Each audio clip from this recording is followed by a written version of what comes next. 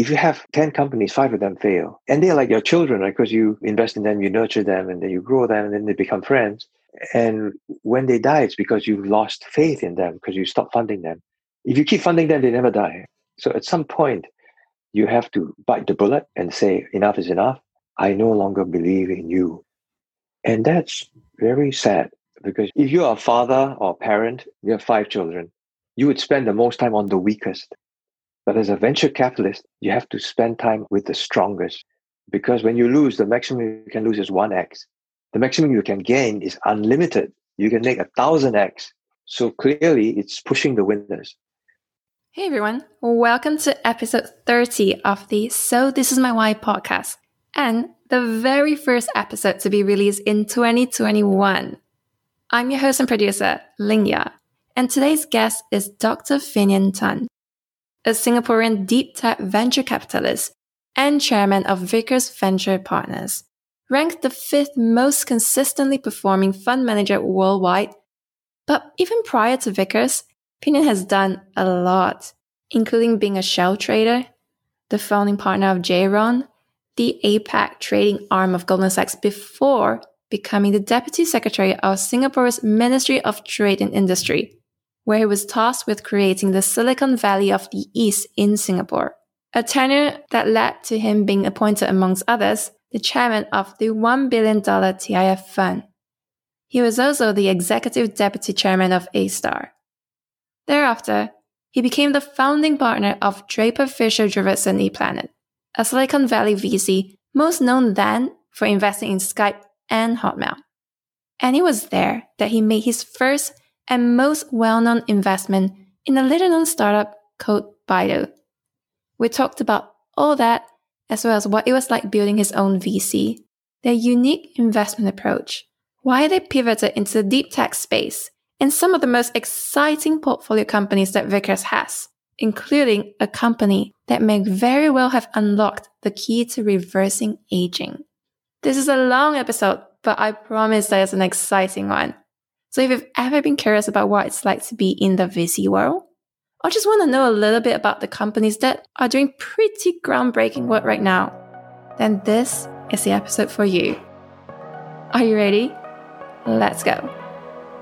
Welcome to the So This Is My Why podcast, where we talk to people about their whys and how they turn them into realities to inspire you to live your best life. And here's your host, Ling Ya.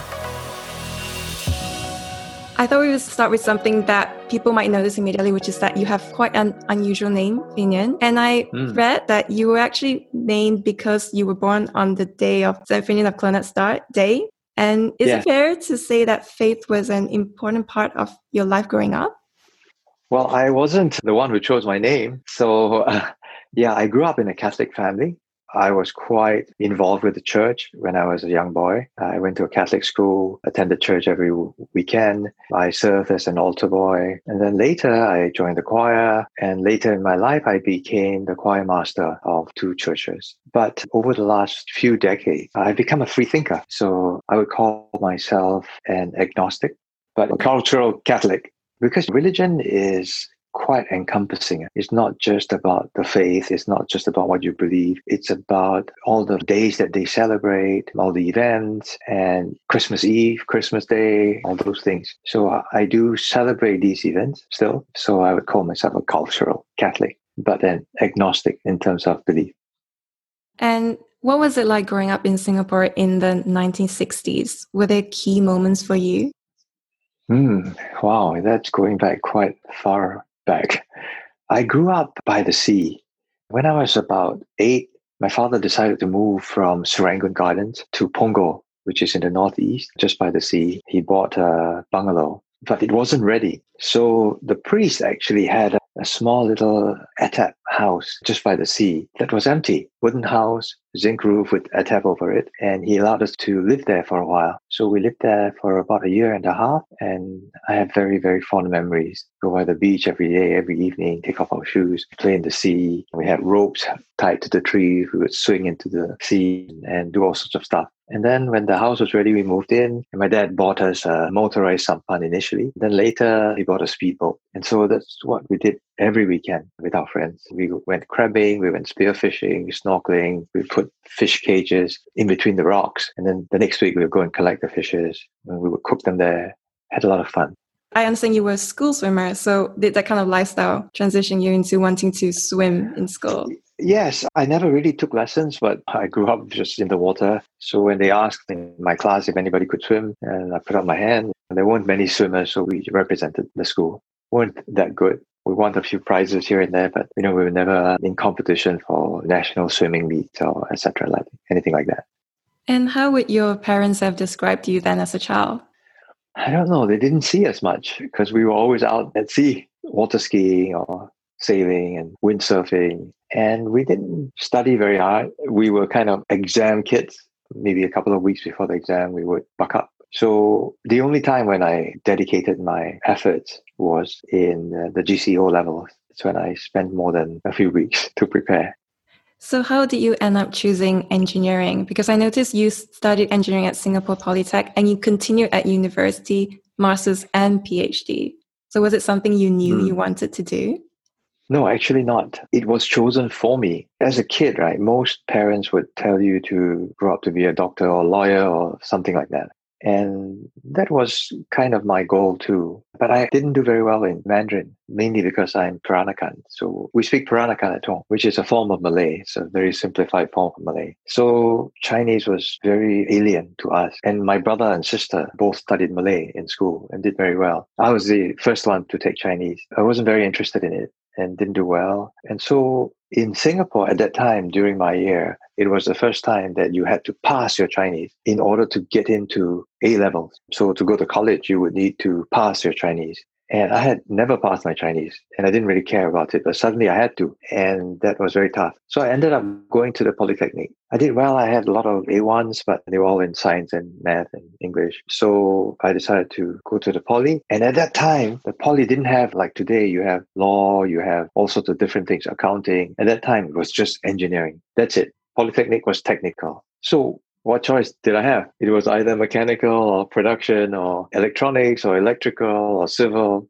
So many more, and I chose one.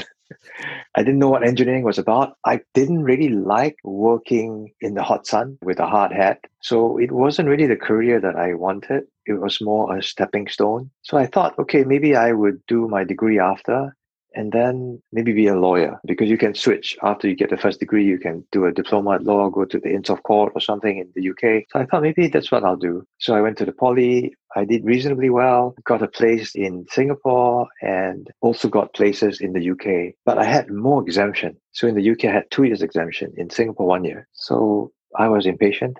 And so I decided to go to the University of Glasgow. So I went straight to the third year in a 4-year course, 2 years to graduate. And I think when you were there, your father went bankrupt, and that was quite a momentous occasion in your family life, right? He actually wasn't made a bankrupt. His company went bankrupt, but the effect was almost the same because he was a partner in a partnership. So there's unlimited liability. So it didn't matter. It's joint and several, right? So they seized our house. They took all our cars. So in the end, my parents moved to an HDB flat. And that was the first time that they had lived in an HDB. But I was already overseas. And I had a scholarship for my 4th year because I did very well for my 3rd year. And so when I came back on holiday, I saw the HDB flat and lived there for a while. And then I went back and I got a scholarship to go to Cambridge. I did my master's, my PhD. I taught for a while. And then I came back after that. But by then I had a job, and so I bought an apartment and then later a house. Do you feel that that moment changed you? Because I read that you were determined to win all of the awards in your 3rd and 4th year, and you planned it like a war. It didn't have anything to do with my dad's situation. In my 3rd year, when I first went to Glasgow, I didn't have anything to do. Well, I didn't know anyone. So I got to know a few Singaporeans. And on the first day of school, I came back, put my bags aside like I always do, and went around knocking at doors to see who's going to play with me. But everybody was doing some work. So I had nothing to do. So I decided to just maybe go through my stuff and prepare for tomorrow.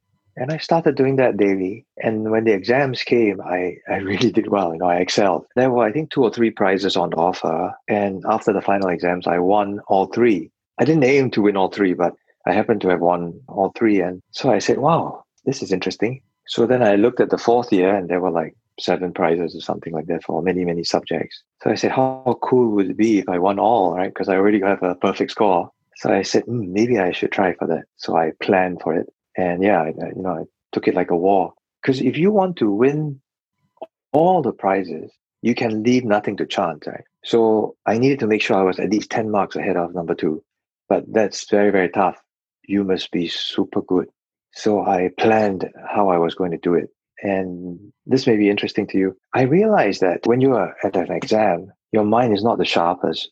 And sometimes you have some memory lapses. I couldn't afford that. So I said to myself, how can I remember all the essay answers perfectly, leaving nothing out? Because I have to be perfect, right? So I said, well, actually, I remember a lot of songs by heart, and I never forget them, even in an exam, right? So I said, how can I remember it like a song?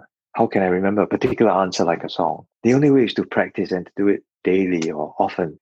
So I wrote all the perfect answers in point form, because you can fill in the English language. You just need the points to make sure that you don't miss anything. So every morning after I prepared all, I would memorize them. And then every day I would write the answers every day for many, many months.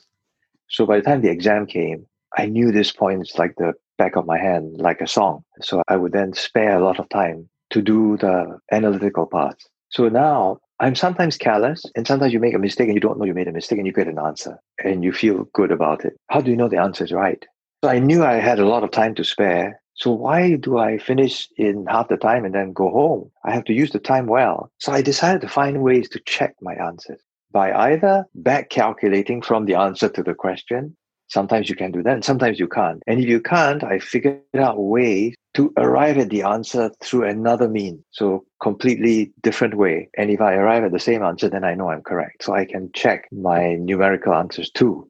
So that's what I did. And I was so nervous because I was so prepared. And on the first day of the first exam, I looked at the paper and I knew everything by heart. I could finish it in like 1/3 of the time. I got so excited and I started to shiver and I couldn't keep my hand straight. I couldn't write. So I said, oh, calm down, calm down.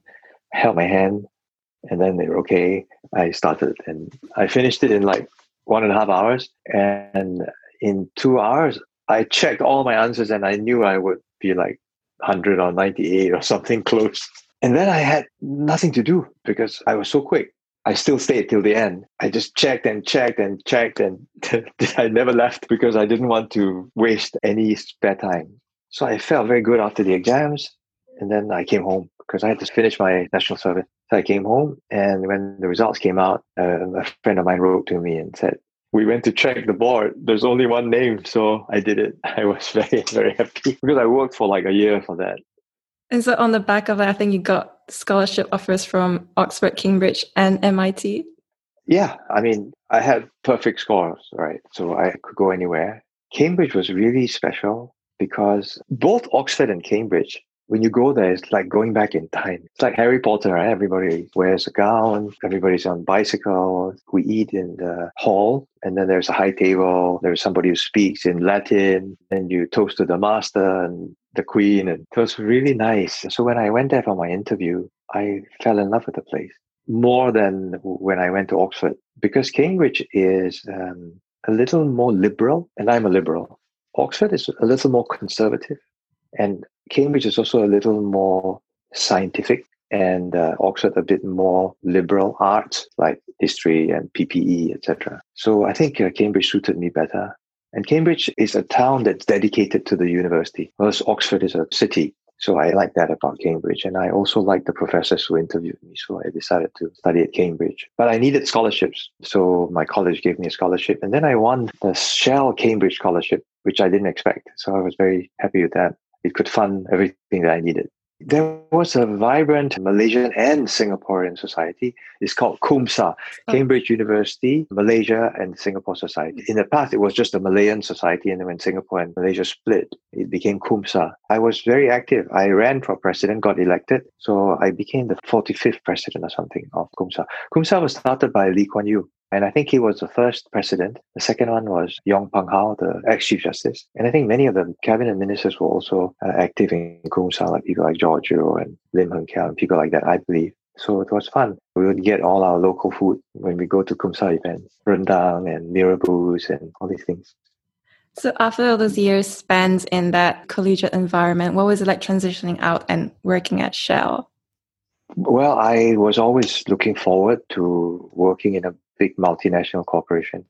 That was my dream. So Shell, I guess, is as multinational as you can get. It's Royal Dutch, so it's British and Dutch. I enjoy working for Shell very much. It taught me a lot of skills that I still use today. I started in the supply and trading, and then eventually I was posted to Japan, became a trader. And so Shell also taught me Japanese. And I became fluent in Japanese because I worked for Shell Japan for a few years. I lost some vocabulary because I don't practice as much. But every time I go to Japan, after a few weeks, I'm comfortable again. So I'm very happy that I learned another language, especially since my Mandarin is so weak. And how did you end up in Goldman Sachs? I think you were poached, were you? Yes, I was a very active and gutsy trader. Well, maybe gutsy is not the right word. I was a planner, and I would plan big plays, kind of cornering the market. And I put on a few plays. And on one of them, the counterparty that lost the most was actually Goldman. So in the end, they decided to hire me. So they offered me a very good position. So I joined them in Singapore. Then I was posted to London and traveled to New York a lot. And then I came back to head the office of J. Aron. J. Aron runs trading for Goldman. It's now just called Goldman, but at the time it was still called J. Aron. Goldman acquired them in 1982 and kept the name until the 2000 something. Goldman was a big change because Goldman is an American firm. And it was the first time I was exposed to Americans because I went to Cambridge, I went to Glasgow, I worked for Royal Dutch Shell, and then suddenly I joined an American firm. And it's very, very different. The hierarchy is very flat. And it's all a question of how good you are. It doesn't matter how long you've been there. And you need to be gutsy to speak up and just speak your mind. And may the best man win. So very different. Culture was totally different. And people were very relaxed. Dressing was relaxed. You can put your feet on the table when you're talking to somebody else. Whereas in Shell, that never happens. Very prim and proper.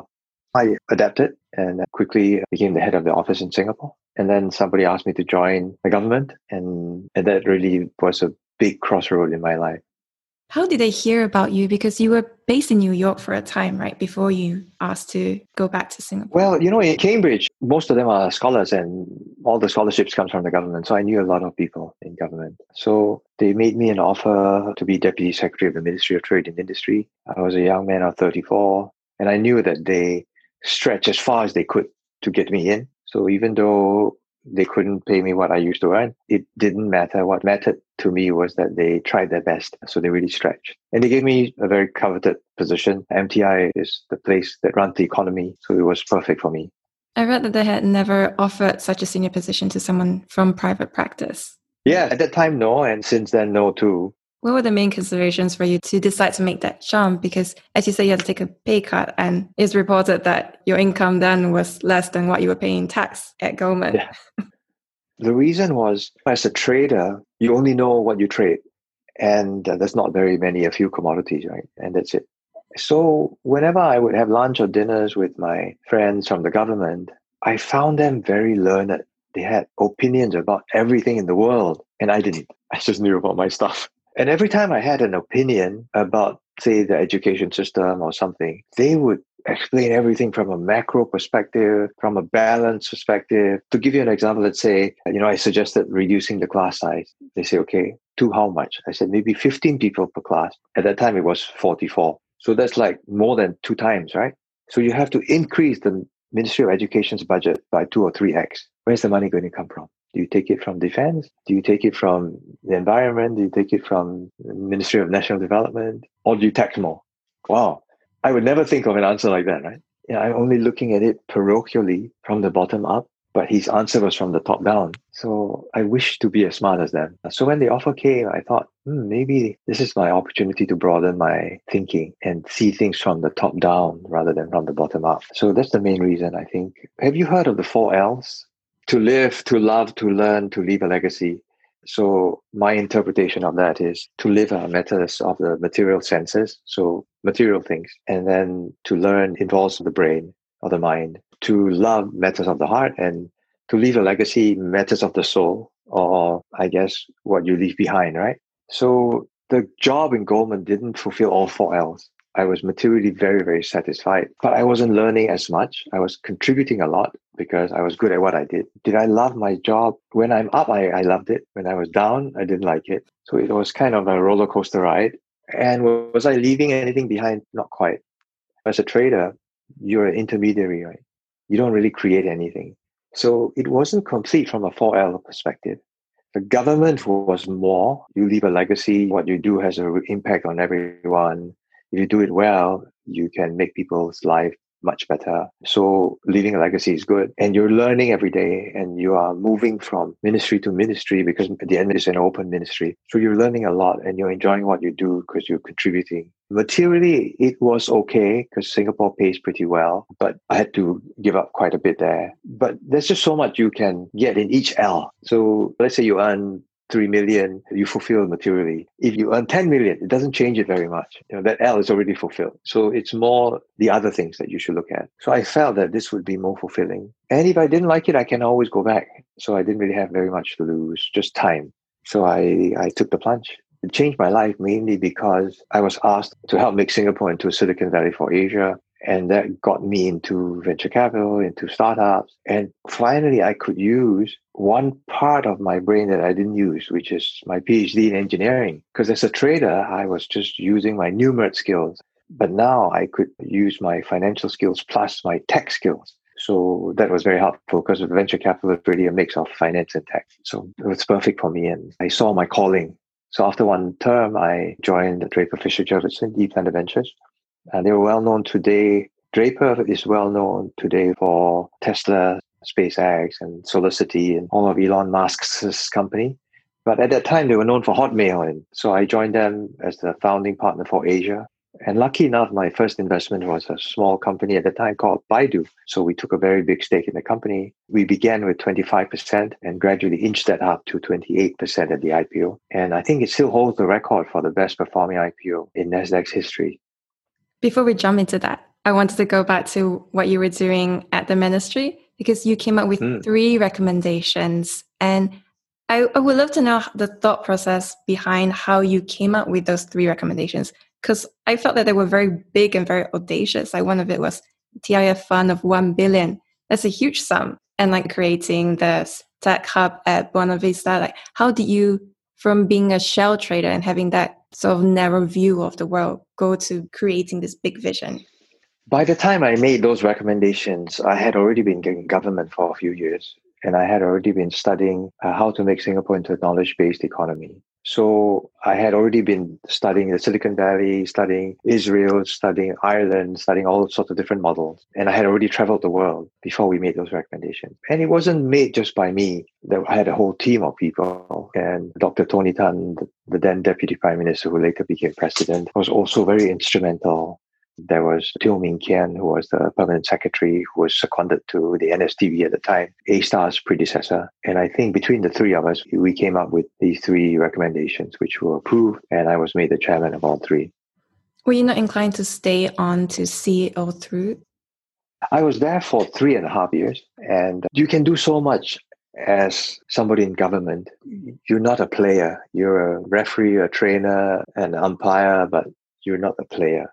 And with the internet booming like that, I was itchy. I wanted to play. That's the only way I could do it, to actually go in by myself. Because the internet revolution at that time was the biggest revolution that I had ever seen in my life, the biggest change. Everything else was incremental, but the internet would change everything. So I decided to go in head first. And rightly so, because it has impacted the world in such a big way. And the other thing that was changing the world was China. So I got so excited about China. And so that's why I became the founding partner for Asia. And the first offices I opened in Beijing initially, and then later Shanghai as well. And I understand at the time you had this interesting way of deciding how to invest. You drew a line in a book. How did that whole thing come about? The year 2000 was a very funny period, 1999-2000. Anything that had .com was going crazy for no good reasons, just measured on eyeballs. Even though there was no path to profitability, nobody cared. Valuations were sky high. Everything was in the billions. So I was no longer a young kid at that time. So I couldn't just blindly invest in something that had no path to profitability. So I said, okay, why don't I draw a line in my book, and on the left, write what I know for sure. And on the right, I would put what I was still unsure about. So all the business models I was unsure about of the companies like Inktomi, InfoSeek, AskJeeves, InfoSpace, all these companies, right? eBay, Amazon. And then, okay, it started to fill up the whole page. So I said, okay, what do I know on the left? For sure, the internet will grow, number one. China will grow, number two. And that's it. So I asked myself, since I know these two will happen, what could I invest in that will surely make money if these two things happen? And after thinking about it for a long time, I realized that it was the operating system of the internet in China. But what was the operating system of the internet? What is the operating system of the internet? That was difficult. Was it Microsoft? No. Was it Cisco, since they supplied all the devices? No. Was it the Explorer equivalent at that time, Netscape? And I didn't think so. So in the end, I concluded that it was search, because that's what we still do today as soon as we go in. So that got me very, very interested in search. So we talked to all the companies that have come into the DFJ family, all the search companies, those that came to our friends, we talked to the incumbents, we talked to the customers, and we realized that Baidu stood out perfectly. Because the way you measure a search company is relatively easy, because it's objective, it's speed and relevance. And Baidu was the fastest and the most relevant because they had a completely new architecture. So the choice of Baidu was easier than deciding what to invest in using the line in the book. That was the more difficult part. So they were better than like OpenFind, because that was the technology incumbent then, right? And Baidu was the upstart. By far. We measured it. It was better. And we spoke to the customers. They were moving as well. They were thinking of switching to Baidu, but not yet. They hadn't switched yet. So we took a risk, but that's the nature of venture capital, right? You have to take those risks. At the time when you jumped into Baidu, they were a small startup, no revenue. They were in the market for 9 months. No one else was jumping into it. And you decided to make that big play of 7.5 million. So was it the entrepreneurs like Robin and Eric who convinced you that it was worth that big giant bet this 1 year, your first time? Yeah, I think obviously the team was amazing. Robin and Eric were amazing. They really knew what they were talking about. Robin had spent his life doing search, at least the last few years of his life. And Eric was a boy Friday. He could do everything. And he had a lot of charisma too, because he interviewed a lot of people in Silicon Valley, etc. He was kind of a semi-journalist for a while. So the team made a lot of difference. But after deciding to invest in the operating system of the internet in China, deciding that that was search, finding the best company in that space, there was nothing else I wanted. So in the year 2000, when most people invested in anything that walked, that had www.com, I only wanted one. So we only invested in one company in the year 2000, which was Baidu. So since it's the only company I wanted, I decided to take as big an investment as I could make. And after I filled my requirements on that, I could think of other things. So that's why we could take it all. There were other people wanting to put a million here, a million there, and together they could form a consortium. I liked it very much. I took it all. And in the end, we allowed IDG to invest $1 million with us, and that's it. And the rest were re-ups from existing investors. And were you very involved in the decision-making? Because you had 2 out of 7 board seats. Yes, I had 2 seats on the board, so there was a big representation because we were the largest investor and became the largest shareholder later. Besides having 2 out of 7, there was also an executive committee of 4, and we had 2 as well. So yes, we had a lot of responsibilities on our shoulders, but we consulted a lot with the other investors, and the other shareholders were from overseas, from the US. So they relied on us a lot, and they would vote with us because we were in the same boat as them. We were shareholders and investors and non-executive, and we didn't have any conflict. So they were quite reliant on our take of any suggestions by the team. Were there any big decisions that you made at the time? Oh, yes.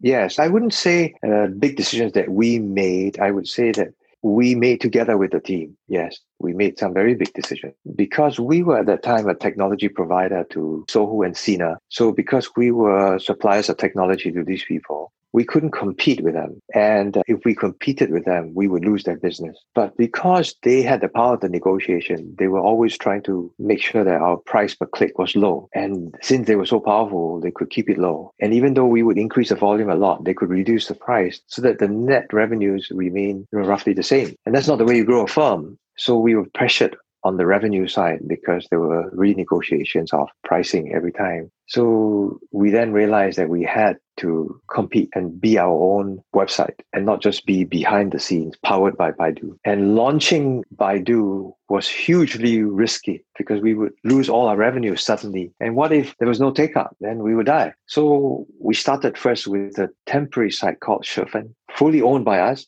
powered by us, but nobody knew that. So it was very clean. And then we saw the take-up very, very good. And then we changed it to Baidu. And the rest, as they say, is history. But credit should be given to Robin and Eric because they were the ones who strategized and came up with these ideas. And the best thing I did was to say, yes, I agree.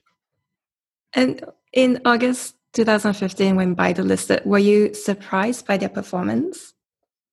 750 was the IPO price. It shot to 4 billion on the first day. And that's why it has the record of the best performing IPO. I was surprised by the 4 billion number. I was unhappy with the 750, but we were convinced by the bankers that Chinese companies were unknown. Nobody has made money from China. China's like a big black hole. You put money in, never comes out. So we need to go out with a sweet price. So we had to do what the bankers advised. And so we priced ourselves lower than what I thought the value should have been. So we kind of underpriced it a bit to ensure that the take-up was good. But in the end, it was not just good, it was marvelous. And it shot up to 4 billion. So although we hold the record of the best performing stock, that's not necessarily something to be extremely joyous about. It also means that we underpriced it somewhat. So it would have been better if we had priced it, say, at 1.5 or 2 billion, then it shot to 4. And we might not have the record, but we would have had less dilution for the amount we raised, or we could have raised more money, looking back. But it was a very successful IPO, and the company is a big player today. So I don't think there's anything to regret.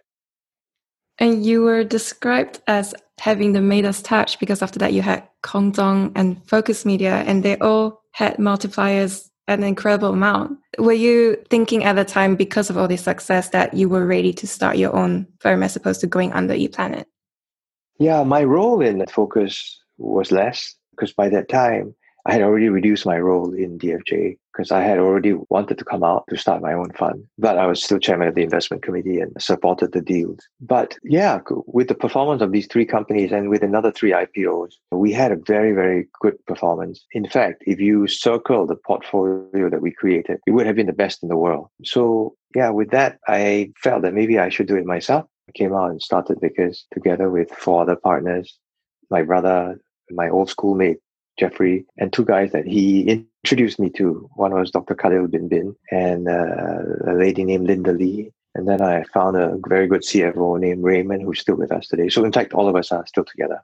And we started Vickers Fund was 1, 2, 3, 4, 5, 6. And as I said, we're still together today. So we're enjoying ourselves. And I read that when you founded Vickers, you actually sold some of your Baidu shares and invested pretty much all of your money into Vickers. Were you not nervous about that, having succeeded so well and just thrown it into this new venture? Yeah, I didn't start that way. I had a backer initially, and then later I decided to buy his shares. And then I raised a little bit of money from my ex-Goldman people. And that's when I actually met Khalil Bin Bin, who has now, become my best friend. He was introduced to me by Dr. Jeffrey Chi.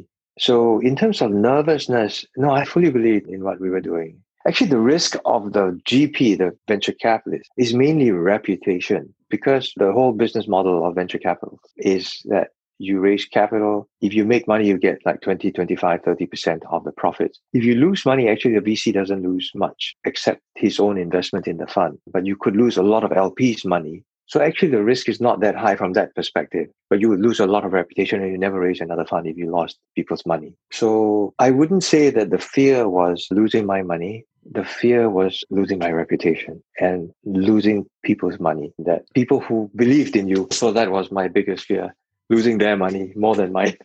But in the early days, reputation was something that you had to build as well, right? Because you had naysayers saying, oh, you succeeded because you had big names like ePlanet backing you and now you're alone. So how do you build that reputation from the ground up?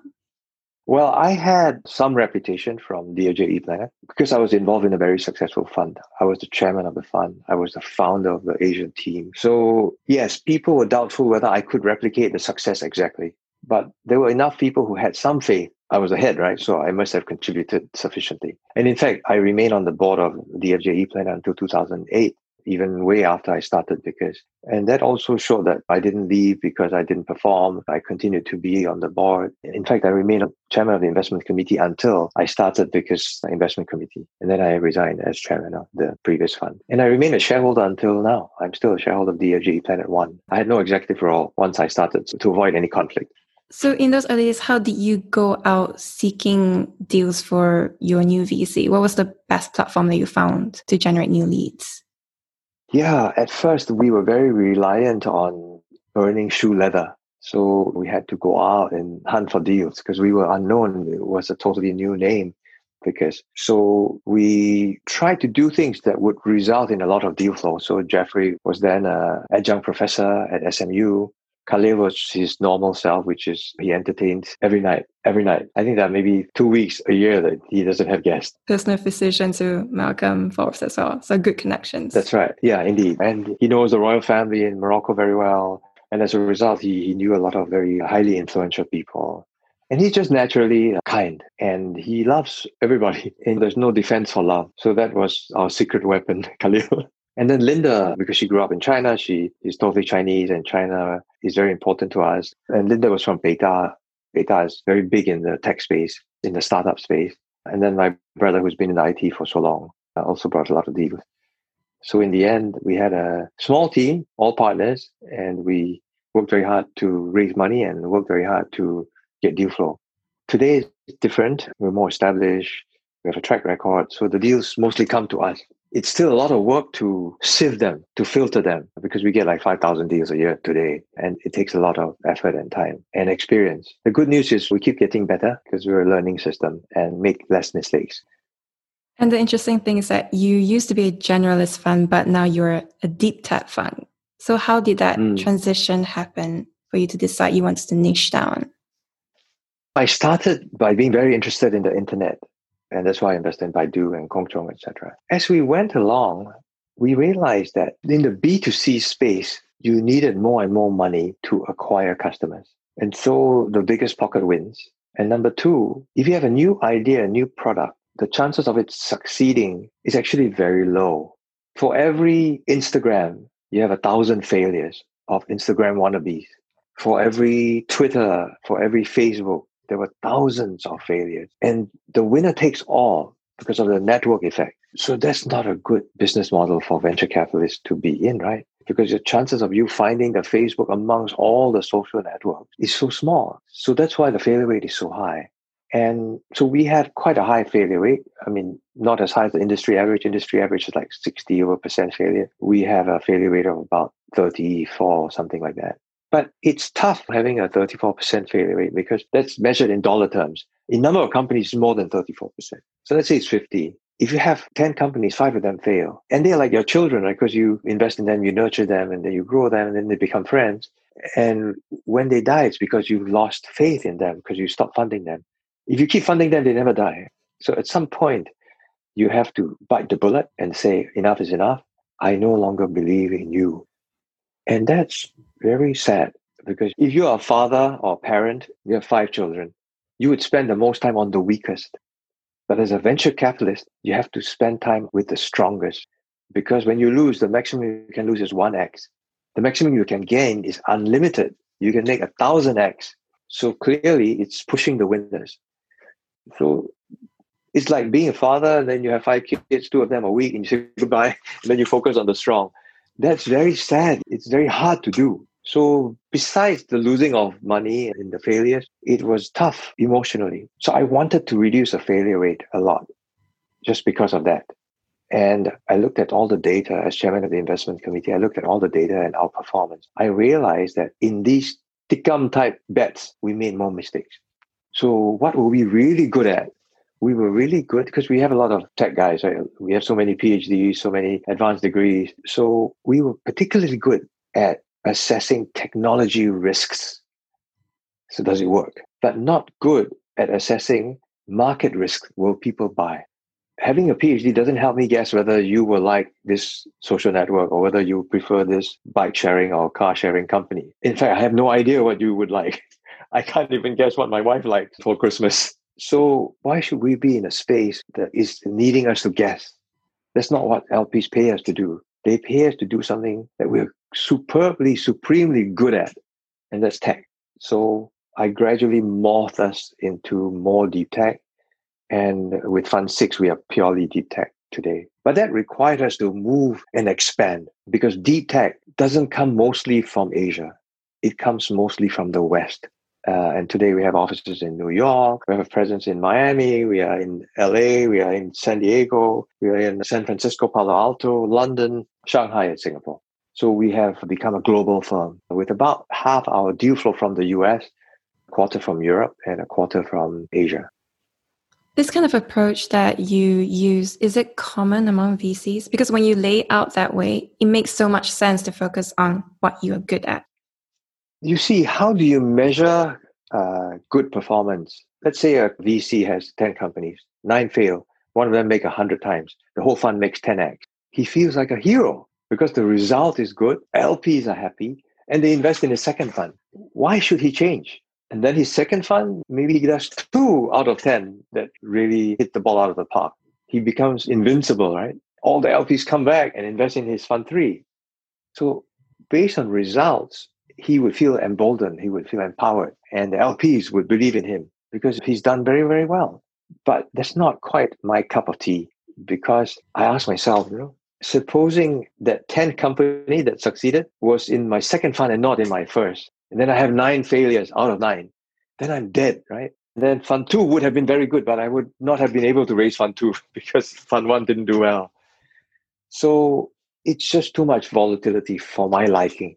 And so I decided to cut the risk and keep the returns as far as I could. And that's normally very difficult to do because when you reduce risks, you reduce returns. But I felt that we knew enough about technology that we could become the preferred partner. That's one. Number 2, I decided to narrow the type of technological risk we were willing to take. So let me explain. Since we're taking technology risks and we like sort of really holy grail type breakthroughs, so that would be highly risky, right? But we decided we will not invest in a breakthrough that's still a dream because that's too risky. We also would not invest in breakthroughs that have already been made and the whole world already knows about because that would be too expensive. So we decided on a small little Goldilocks zone across all tech industries that was cheap enough so that there's enough upside. And the breakthrough was already made, except that people still don't believe. And then when we come in with money, we come in with credibility, we come in with our friends, we fill the hole that they had. And then after that, we de-risk the whole thing quite a lot. Do you feel that when you took that approach that the potential companies you could invest in dropped a lot? I mean, you had 5,000 knocking. I think you used to consider 1,000 of them. Now it would be a lot less. Or were you not so concerned because you already had your portfolio companies and you were going to throw everything into growing them, so it didn't matter? I think the answer is both your answers. Firstly, we did feel that perhaps we needed to broaden our deal flow from the developed countries. And that's why we opened all these offices in the West. And we were quite confident we could get a deal flow. So I hired people who had experience in those countries. So the people who are in Palo Alto, Sin Hong and Po Hui, both of them studied at Stanford. They did their PhD there. So they already had friends and family and networks. So they could hit the ground running. And then Kenneth went to Michigan, did his undergrad, got a first class there. He decided to do an EMBA in San Francisco with U of Penn West Campus. So that would give him enough of a deal flow as well. And so they kind of hit the ground running in San Francisco. New York, Chris studied at Columbia and did both his undergrad and master's. So New York is his hometown. So he felt very comfortable there. So he would hit the ground running too. And then we continue to have our secret weapon, Khalil, who goes all around the world. He has thousands of friends. All I had to do was shift his focus to say that we like tech deals. So go and spread the word amongst all your contacts. Jeffrey did his PhD at MIT, and he lives in Shanghai and Singapore. So we had enough of a deal flow. And my brother Damien, his doctorate is in IT and business. So he would continue to bring deals from that perspective. But my life became that of a nomad because I had to travel like crazy. So some years I spent a third of my time at home and the rest of the time traveling. So that was tough. And you mentioned Khalil quite a few times, and I think he was the guy who brought Sun with Matt in, and that is the company you're always talking about because it's your main focus. Could you share how that came into Vickers? Yes, it's the largest company that we have in our portfolio. I wouldn't say it's my only focus because I have a lot of children. I have a lot of portfolio companies. So we have a lot of very, very exciting companies. But yes, it's certainly our biggest portfolio company. And it can certainly change the world. SamoMed, they found a way to drug one of the largest pathways known to men called the signaling pathway. And that controls all degenerative diseases and diseases in which the cells are going haywire, like overgrowing and never dying, like cancer, like fibrosis of the lungs or liver or any organ. And they finally found a way to drug this pathway successfully. Because this pathway was discovered in 1982, and everybody and his mother has been trying to drug this pathway unsuccessfully. And SamoMed, we believe, has done it. So they have 2 drugs in clinical trials, phase 3. One of them is a very big disease called osteoarthritis. And we're looking forward to a readout in 7 months or so of the phase 3 results. The next milestone will be the NDA, which is a new drug application. And then after that, we're off to the races, selling for the first time an injection that can reduce cartilage loss or even grow cartilage potentially. Grow your own cartilage from a single jab of a small molecule. This would be a world first. And indeed, Khalil brought that deal. Khalil brought that deal and continues to bring a lot of exciting companies to the table. I was looking into what Osman does. I mean, the way he presents is very catchy. How I'm reversing aging. I think normally people will look at it and think, oh, I'm quite skeptical. How do you know it's real or not? I mean, like this was the second biggest bet that you went in right after Baidu. So what was it that convinced you that this was the real thing and it wasn't another Theranos, for instance? Oh, it's not so difficult because Theranos is different as a diagnostic. This is a drug company. The FDA is the final arbiter. If it goes into clinical trials, there's a lot of scrutiny already given to the company. But when we invested, they had no clinical trials yet. They had preclinical trials. So we went to the lab. We did a lot of extensive work. I actually got to know Shin Hong at that time, is a specialist in the Wnt pathway. His supervisor was the founder of the first Wnt gene. So I had expert people to advise me as well. So the science was solid and we were convinced. We know our due diligence is quite thorough. There's this company, a COVID-19 vaccine company that we're working on now. It's called Emergex. We spent more than a year, 14 months before we actually made the investment. Could you share a bit about Emergex? Because it's quite exciting, right? You can eventually put it into a micro patch or the Band-Aid as opposed to all the trouble that we're facing now. COVID-19 is a terrible pandemic, right? And the immune system is comprised of both antibodies and T cells. Antibodies attack the virus, but if the virus escapes the antibody and infects a cell, say a lung cell, cells are, by the way, much larger than viruses. The virus enters the cell. It will do 2 things. The cell will try to kill the virus.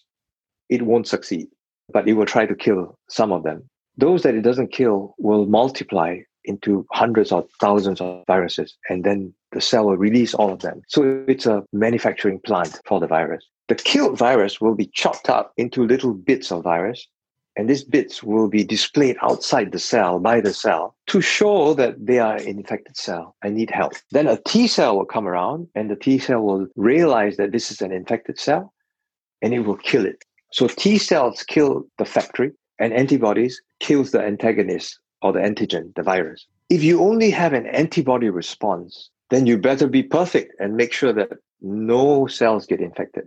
Because once they infect the cell, the antibodies cannot kill an infected cell. So an antibody can only kill the virus. But if it goes into the manufacturing plant, into the factory, and it starts making more virus, antibodies are useless. They have to wait until all the viruses are released, and then they have to try to attack all the virus. But you always want to bomb the factory, right? Because it's very hard to kill all of them when they come out. So in the world, there have been many eradicating vaccines, like the polio vaccine, like smallpox, like yellow fever. They were all involving both antibodies and T cells. The best example of an antibody-only vaccine is the flu vaccine. And the flu vaccine has not eradicated the flu. It's still with us. So there is no expectation by most scientists that any of these antibody vaccines currently in the market will be successful in eradicating COVID-19. So because of that, there are a few of us who are working on T-cell vaccine. I would say Emergex is the leader in that space. and we have applied for clinical trials. We hope to be ready for emergency use sometime in the late summer of next year. So we're waiting excitedly for clinical results to see how well it works. It certainly worked very well in preclinical. That's why we can go into clinical studies. But the science is solid. Tom Reddy-Marker, who's the founder and CEO of the company, is a genius. And he's been working on this for like 2.5 decades. So it's not as if it's COVID that made him do this. He is, in my view, probably the world's foremost expert on RNA viruses and how to stop them. And it so happened that COVID-19 is an RNA virus, but his attentions were focused elsewhere before COVID-19. Dengue, pandemic flu, hand, foot, and mouth, or potentially a corona pandemic. He had in his mind SARS-1 and a universal corona vaccine. So when COVID-19 hit, it was easy for him to shift gears. So I would call this Gen 2 vaccines, and I'm waiting with bated breath for Gen 2 to come out. You see, whenever you want to assess a vaccine, there are 3 Ds that you have to watch. One is durability. The flu vaccine is known to reduce in efficacy by 16% per month from a waning of the antibodies naturally, and also from the escape mutations that occur as a result of selective pressure. Let me explain that. Let's say you design a vaccine that elicits antibody A, because the virus is virus A, so you try to elicit antibody A to neutralize and bind to virus A. Virus A is mutating, and so you also have virus B. All the virus A gets killed by the antibodies, but there is no protection against virus B. So, okay, he managed to reduce his viral load quite a lot because all the A's died, and he also reduces viral diversity because A is gone. But he has B's and C's. So if he happens to infect somebody else, which virus will go to the other person? It would be virus B and C, not A, because A is all killed. The other person is also vaccinated with vaccine A, antibody A, but he caught virus B and C, for which he has no protection. So he has no reduction in viral load or viral diversity and gets very sick. And he infects B and C to the next guy. So you get this natural selective pressure of B and C as opposed to A, and all A gets killed and it disappears. But B and C is the one that now spread. So vaccine producers have to scramble to now produce vaccine B and C to elicit antibodies B and C. But Emergex doesn't have that issue, right? Because they have created a whole library of peptides identifying all these different mutations that they can combat. Yeah, that's almost what they do. But let me, correct that a little. A virus has a surface, and on the surface, they have a lot of spike proteins. Inside the virus, they also have a lot of internal proteins. The virus is not empty, it's not hollow. There are lots of stuff inside, keeps the virus alive. It's like our internal organ. When a virus tries to cheat the antibodies, it changes its surface mainly because what's inside keeps it alive. So to give you an example, let's say a criminal is trying to evade the authorities. He would disguise himself, change his hair, change his eyes, even go for plastic surgery, potentially. Change his nose and whatever, right? Change the color of his hair. He doesn't change his liver, doesn't change his intestines or his stomach. Same for the virus. So we identify an infected cell. We identify the factory by looking at the chopped up virus. And the chopped up virus is mostly made up of internal protein because volume is more massive than surface area. So when you chop anything up, like when you eat a piece of meat, not all the meat will have skin, right? Only some of it will have skin.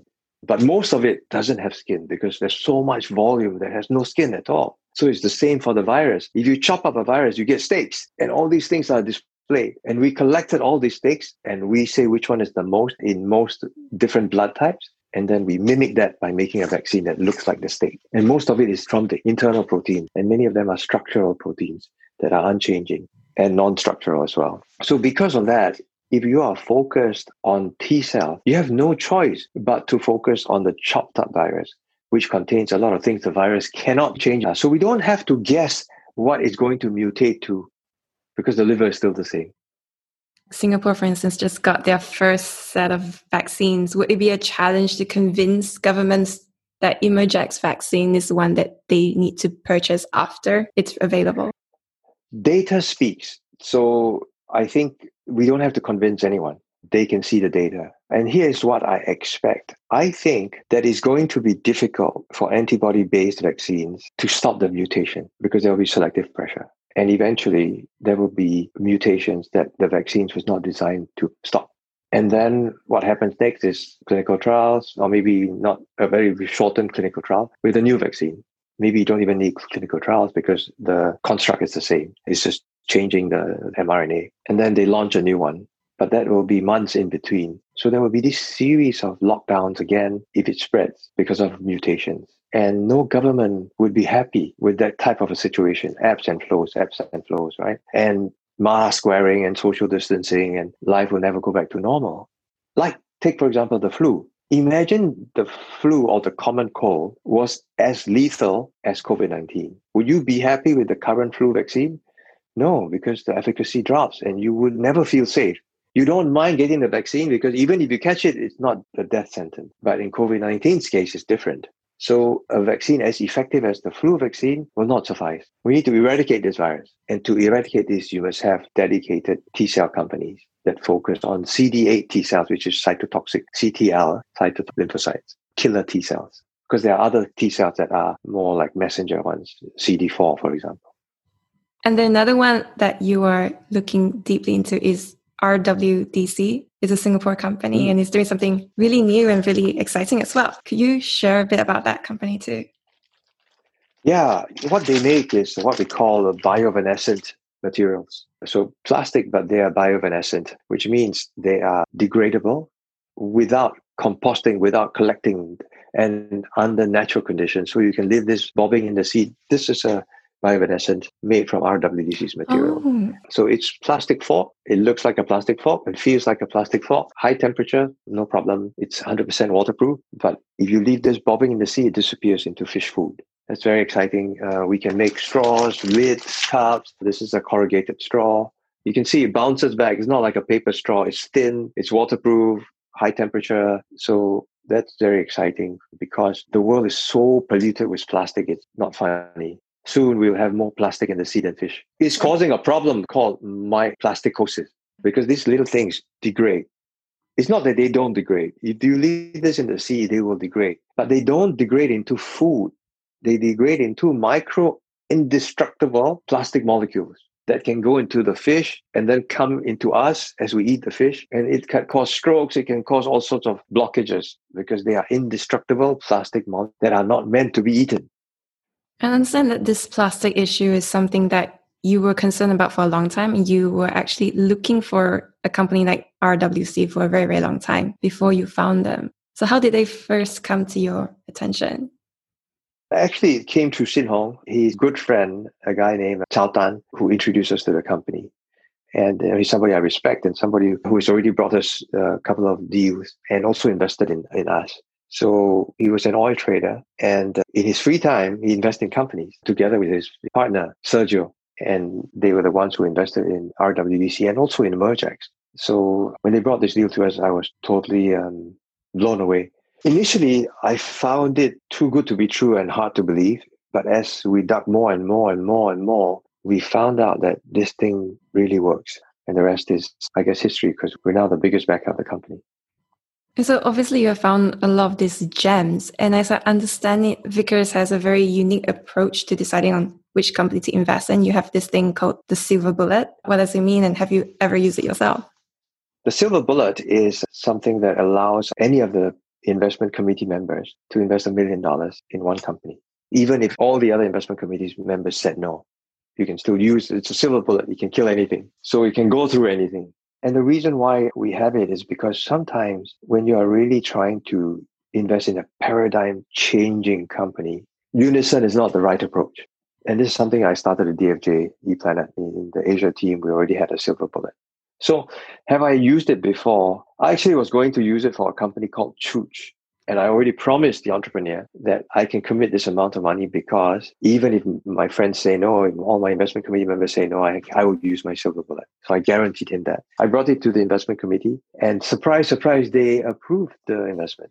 I thought I would not win it because it was at a very risky stage. The company was worth only 12 million. We typically invest at valuations of like 50, 100, 200 type valuations. This is a company worth only 12, which means it still doesn't have a full product yet.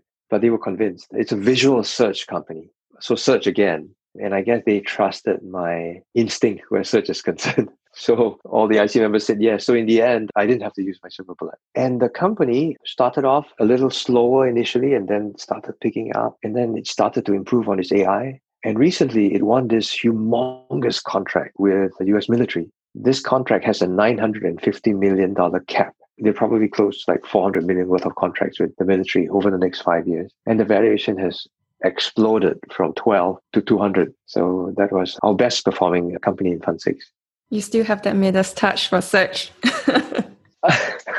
So far, so good. So far, so good. Very excited about Chuch.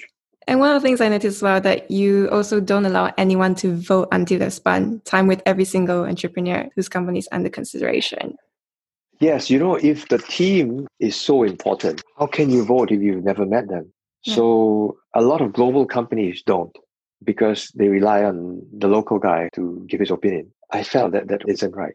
But the drawback is if you implement a rule like that, you can't scale. Because if I have 100 people, then all of us has to see all 100 people's deals, right? And we'll be too busy. So the cap would be much earlier than otherwise. But that's okay. I don't need to be the biggest fund in the world. I'm just trying to be the best. And I was really impressed, like you said, that you want to spend time with them. You would travel with them. You would invite them to stay in your house. You really go above and beyond to ensure that you really see them in all surroundings. And you said once that this whole thing is a lifestyle that your whole family, even your dog, has to be a part of. That's true. That's true.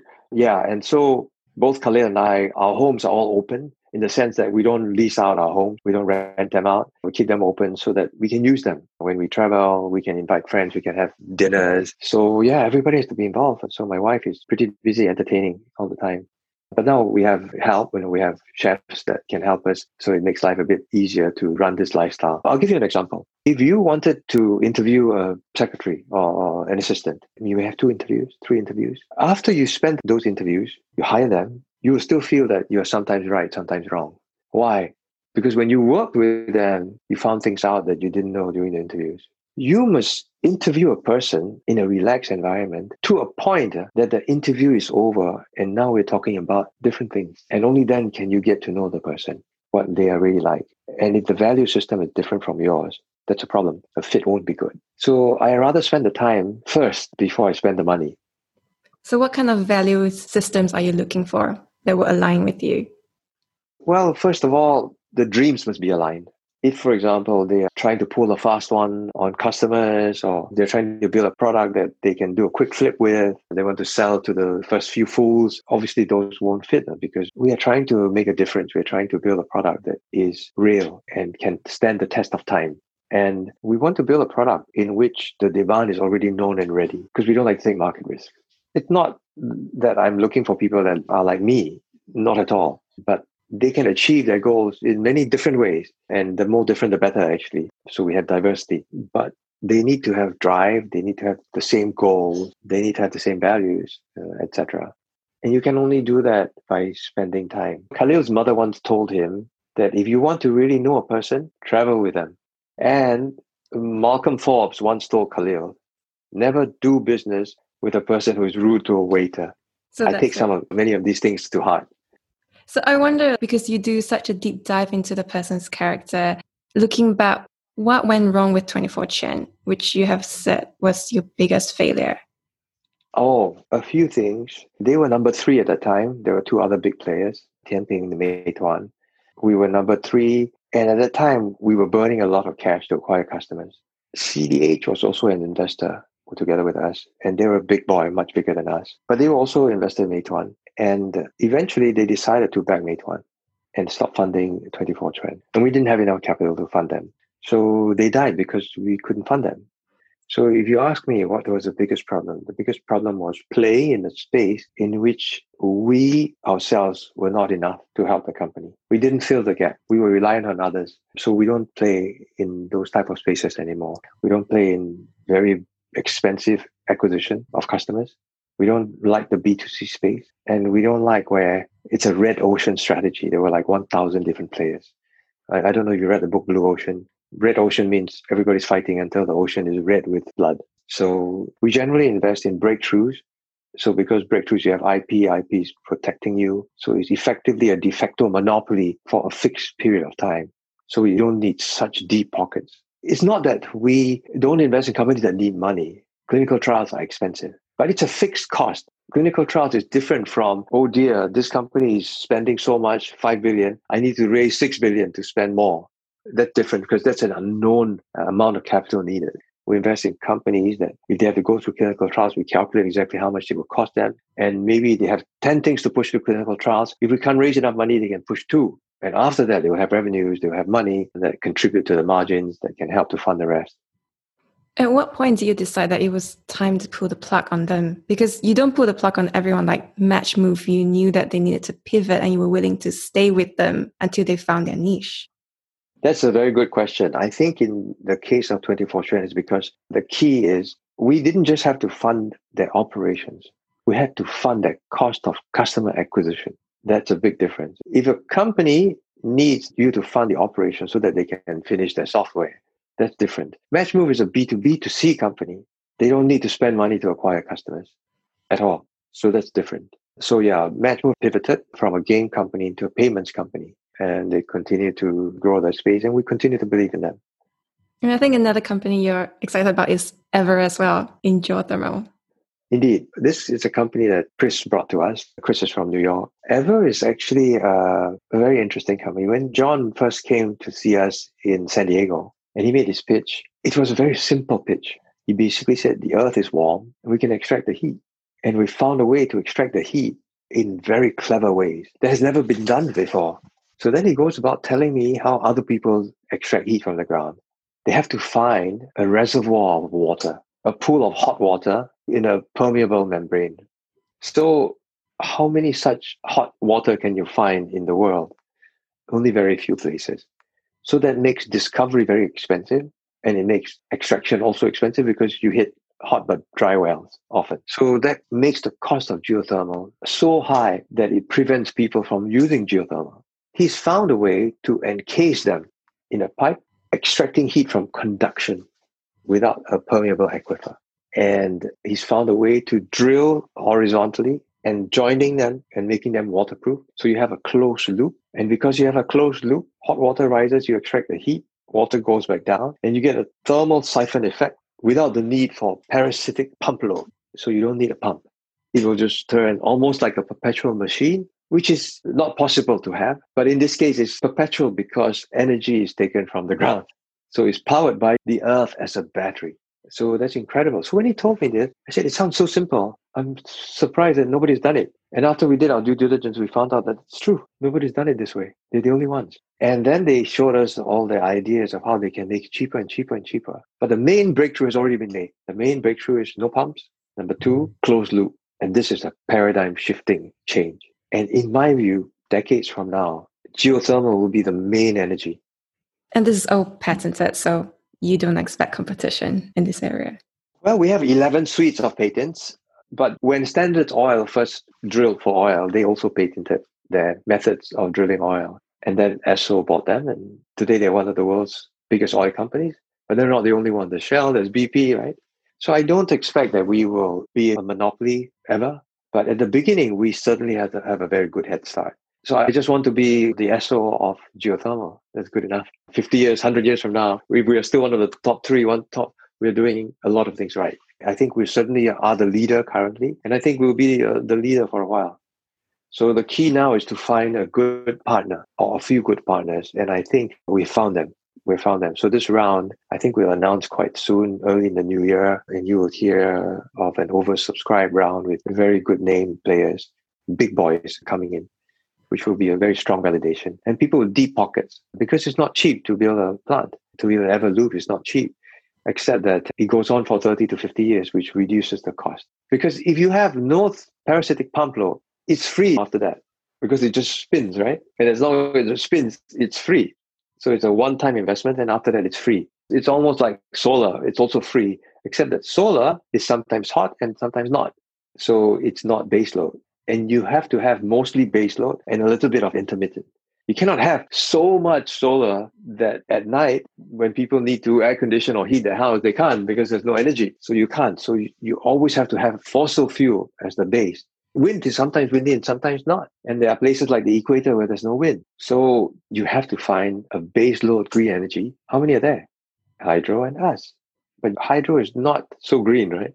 When they built the Three Gorges Dam in China, some species of dolphins became extinct. It's not so green. And, millions of people were affected because you basically flood the whole area. So it's not so green. And it's not so aesthetically beautiful, and it uses a lot of land. You have to move people away. In geothermal, it's just 2 holes. We are 100 times less land intensive than solar and 1,000 times less land intensive than wind. 1,000 times.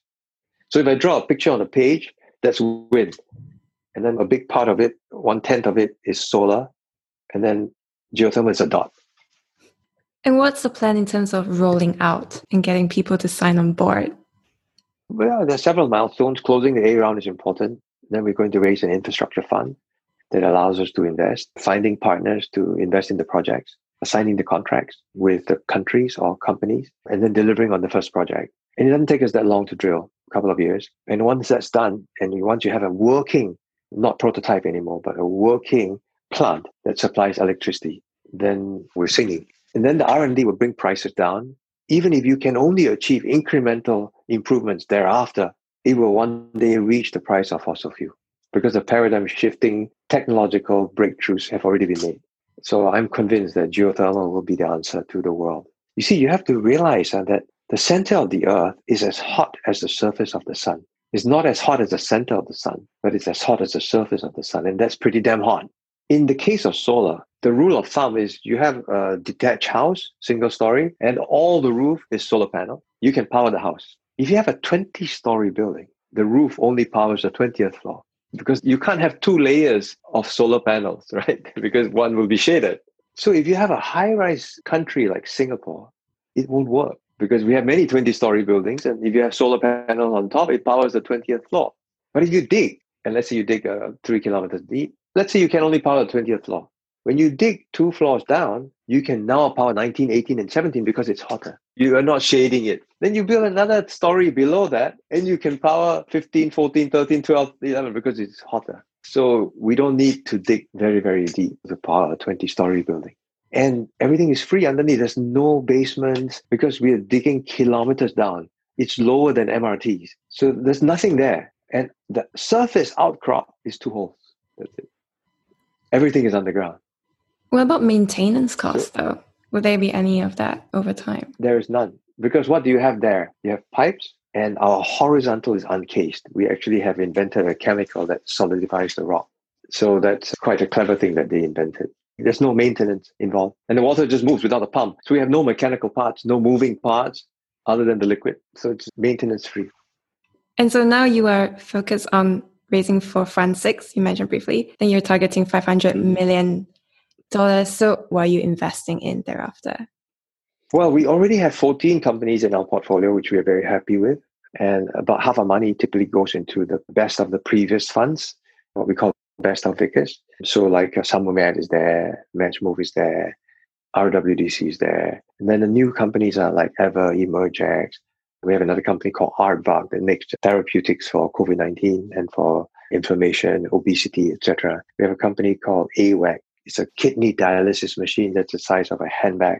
And then we have a company called Lumitron that has an X-ray machine that is 1,000 times more accurate than traditional X-ray, using lasers instead of white light. So that's also very exciting. We have Chooch, the visual search company I mentioned, which will make sense out of any picture. So that's very, very important. And the contract with the military is to make sense out of drone images, from satellite images. They can detect whether North Korea is doing something fishy, or they can detect whether there are fires in San Francisco or in California. So very, very useful and very important because computers cannot read pictures. They read text. But Chooch can. And because we're recording this in 2020, there's COVID. How has that impacted the work that you're doing? Because you mentioned before, you travel all the time, you entertain all the time. So that must have been a big hit on how you do business. It's changed it a lot. The biggest hit is the travel. So I had to focus on Singapore because since March, I've been here in Singapore. It's the longest time I've ever been in one place. So I've got to know Singaporeans better and people, residents in Singapore better. I've also been able to spend more time with my companies because with my companies, I can Zoom very effectively. Raising capital has been harder because all my roadshows had to be cancelled. But that's fine. We can always raise money later. So right now, let's focus on performance. So we focus on our portfolio companies and make sure they perform. And with good track record, we can raise even more money later. The sequence is slightly off a little. We are now going to perform before we raise the fund, but that's fine. And what was your first reaction when you heard about COVID? Do you reach out to your companies to give advice? Yeah, we were lucky because in Singapore, we had seen SARS-1 before. So before all the shutdowns in the US, when we saw it coming to the US, we felt that this is going to be bad.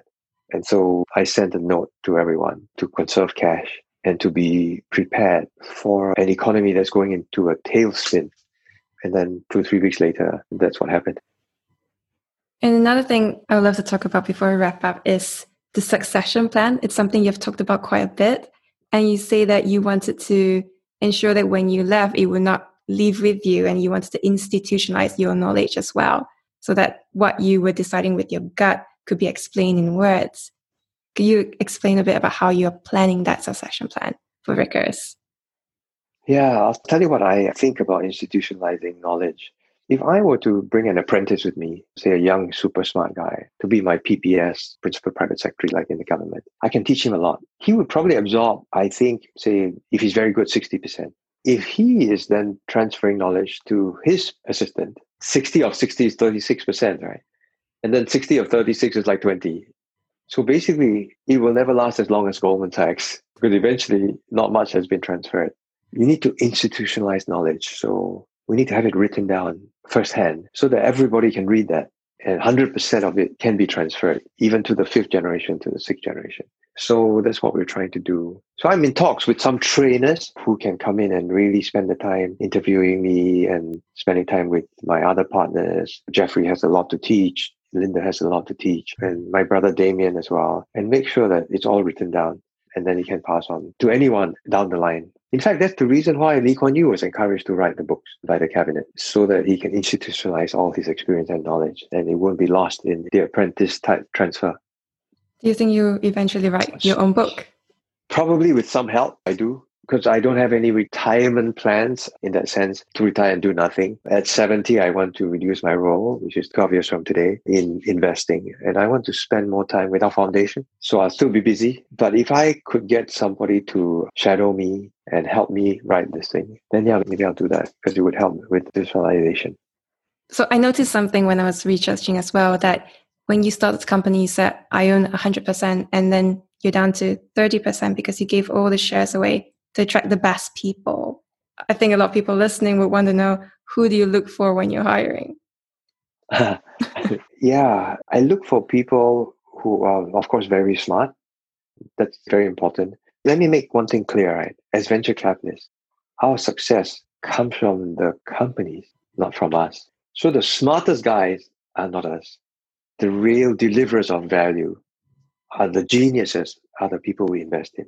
So I need smart people with us, because we have to help these geniuses, and we need to at least keep up with them and find gaps in which we can add value. So because of that, I have to hire people who have really excelled academically to begin with, because we're dealing with scientists and we're dealing with people who are changing the world with new discoveries. And yet they must be nice, because relationships are so important. Because although we invest in them, we cannot lord over them, because they are the ones that are running, right? They're the ones that are delivering all the results. So you cannot lord over them. You have to become their partner. So you must find gaps that they are not good at and add value. Hopefully there are not too many gaps. The lesser the number of gaps, the better. But whenever there is a gap, we try to fill that in, or we try to help the company fill it. So I need people who are multi-skilled. And I'm not looking for people who are like me, because the successful VC can be run in many different ways. I have one way of doing it, but they must agree with a few principles. Like number one, we're a deep tech firm. I can't change that. And I don't think it will be changed under my watch. We don't invest in B2C type companies. We don't invest in burning customer acquisition type companies. So if you love predicting what the next Instagram is, we're not the right company to join. We're a deep tech firm. We look for breakthrough technologies all around the world. If you love, say, India and only want to invest in India, we're not. We're a global firm. So I look for people who can fit into those molds that I've created. That's one. and they need to be able to keep up with all the geniuses that we deal with, that we will find in our lifetime. I need people who can quickly learn things that they don't know yet. And many of the things that they don't know are sometimes the finance stuff, because I have a lot of PhDs, so they might not understand equity options, warrants and convertibles and IPOs and green shoe. And all that is not difficult. It's quite easy to learn. You read an MBA book, you're already 80% there. With some experience, you're almost there. And then a lot of venture capital speak, they can learn too. Those are not difficult. These are soft subjects. You can't come in as a MBA and try to learn to be a PhD in biotechnology. But you can be a PhD in biotechnology and roughly get a semi-MBA from reading a few books. So the hard subject you must already have. And then the soft subject you can learn. And then you must cross into other domains that you are not so comfortable with, but you have a general understanding, concept of science. So it's hard for, say, somebody who is specialized in English, did a PhD in English, to join us because we're a deep tech firm. But if you have a PhD in English, you can join a firm to find the next Instagram. You know why? Because nobody knows where it's coming from anyway. It's all guess. It's all a guess. So whatever background you come from, your guess is as good as mine. But if you're assessing whether T cells will work, if you don't have a PhD in biotechnology, which I don't, you must be at least be willing to put in the time to understand enough to appreciate whether this company is worth investing in. So we are looking for sponges, people who can absorb and learn and be hungry and have the patience to study.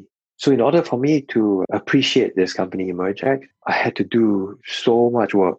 And for every work that my partner, Shin Hong, does, it takes me 3 times as long. 5 times as long, because he has a PhD in biology. Switching from one part of biology to another is easy. But for me, I have to go down from scratch every time. But I'm willing to do it. Not just willing. I'm willing and keen to do it because I'm curious. To what extent do you find that you are comfortable with understanding these things? Because it's a black hole, isn't it? Once you start, there's always so much to learn and learn and learn. At what point do you feel comfortable? When I have reached a point that I can make a conclusion. Let's say you want to buy a handbag. You can look at the stitching, you can look at the fashion, the style, the color, the leather, and you see how it looks on you. You can go much deeper, right? You can find out what thread is made out of. Is this material cowhide, or how was the tanning done? You can go very deep, but those don't matter anymore because they look good, it feels good, it fits with what you were looking for, and then you make a decision to buy. You can actually keep on asking and asking, there's no end. But those things don't change your decision. So when I reach a point where the details don't matter anymore, is when I'm comfortable. But until I reach that point, I don't buy, because I am not comfortable with making a decision from the gut. It probably takes you a while to make a decision on something new then. Sometimes it's a rush. I'm forced to decide quicker than I'm comfortable with. And then I quickly learn. And within a few months after that, most of the time, so far, I'm lucky in that it's actually made me more comfortable with the deal. If it makes me less comfortable, I would then reduce my follow-ons in the company. Are there any big ideas you've changed your mind on recently? I would say I've become more and more convinced that Emergex is on the right track. So rather than changing my mind, it's made me more convinced because more and more data has come out. So when Tom told me that this thing is going to mutate, there will be selective pressure. And when you actually see the mutation happening, you get more and more convinced. So Tom has been quite amazingly predictive throughout this whole pandemic from day one. And so he's been saying that this is going to happen, this is going to happen, this is going to happen. And everything happened like clockwork. So because of that, I really think that he's probably the brightest mind to get us out of this crisis, which is destroying the world. The only good thing that came out from the pandemic is the carbon emissions have dropped. Aircrafts have stopped. So carbon emissions have really gone back a few years. So that's the only good thing. Because climate change is a very, very, very serious problem. I only have 20 good years left. Probably I'm 58. In 20 years, I'm 78. 22 years, I'll be reaching sort of the average age of mortality. So I'm not going to suffer from this climate change. But every time we use the car, every time we use electricity, it comes from fossil fuel. So we are digging out from the ground carbon that we then release. That's crazy. It's amazing that we are still doing that when it's quite clear that the excess carbon dioxide is causing the world to warm up. And it gets into a vicious circle because when the ice melt, all the reflection is gone from the ice. So it will then immediately get hotter and it will immediately melt more ice, and then it gets into a vicious cycle. And we're going to get sea level rise that's unheard of. And it will be so hot that all the beautiful places in the world currently will no longer be beautiful. They will become deserts. We all have to move to Canada and Alaska. That's crazy. People think that, by that time we can find another planet. That's the craziest comment to make.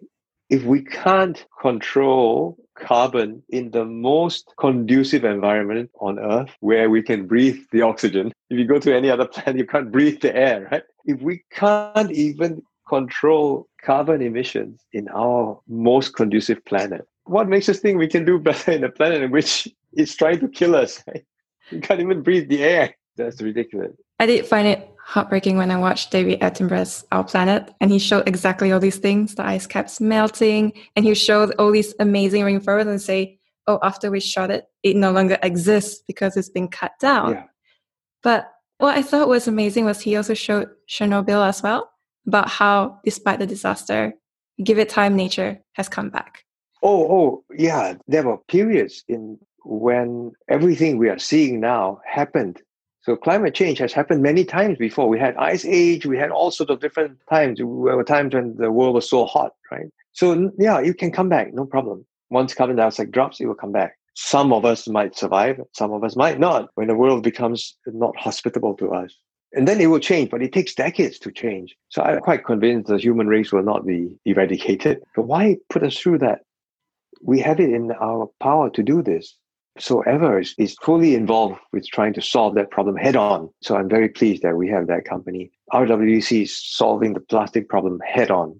Emergex is solving pandemics head on, virus situation, bacteria situation head on. SummerMed is trying to cure cancer and remove degenerative diseases. And they can also solve degenerative diseases of the brain, neural tissues. So which means ALS, Parkinson's, multiple sclerosis, everything can be tackled. Parkinson's, Alzheimer's, etc.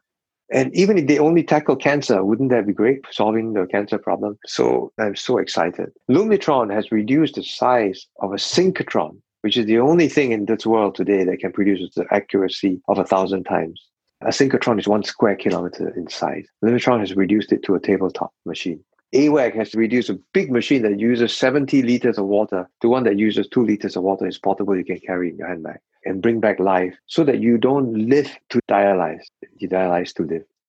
I just love to hear the passion that you have in each and every company that you've invested in. I can't imagine that you would ever want to retire and be away from being involved in what you're doing. Yeah, absolutely. I don't think I will ever retire, but I would like to give the baton, the CEO-ship, to somebody else when I'm 70. But I'm very happy to be a resource to anyone. I might be chairman or emeritus, something, I don't know, or mentor. And I don't expect to be as sharp when I'm 80. And I don't expect to be as quick to pick up all these. I may not be as curious anymore. I might not. Because I don't find generally the average person who is 20 years older to be as good as they were when they were younger. So I don't want to overstay my effectiveness. So I'm very keen to pass it over to somebody else, younger, faster, quicker, more in touch, to take over. As long as I don't have Alzheimer's, I think I can still contribute. So, and I hope to do that, but from a advisory capacity rather than running as I'm doing now. When I was in government, I had the privilege of working with Lee Kuan Yew on several projects. And he had so much to still give, even at that age. He was in his 70s. But if you were to compare his knowledge of the internet and my knowledge of the internet at that time, I was in my 30s and he was in his 70s. I knew so much more just because I live it. At that time, he was still typing with a few fingers, right? If you're typing with a few fingers, you cannot get to the internet quickly enough. And he was getting his secretary to print out his emails. And then he would circle this and circle that and fax it. So you won't be able to fully embrace the internet that way. Eventually, he became very adept at typing, and because he started writing his memoirs. During the time when I interacted with him, I could see that it's not so easy as you get older. You can try to understand, but me describing that people are watching cats falling from the TV and laughing on YouTube, it would be hard for somebody who doesn't use it that way to envisage that.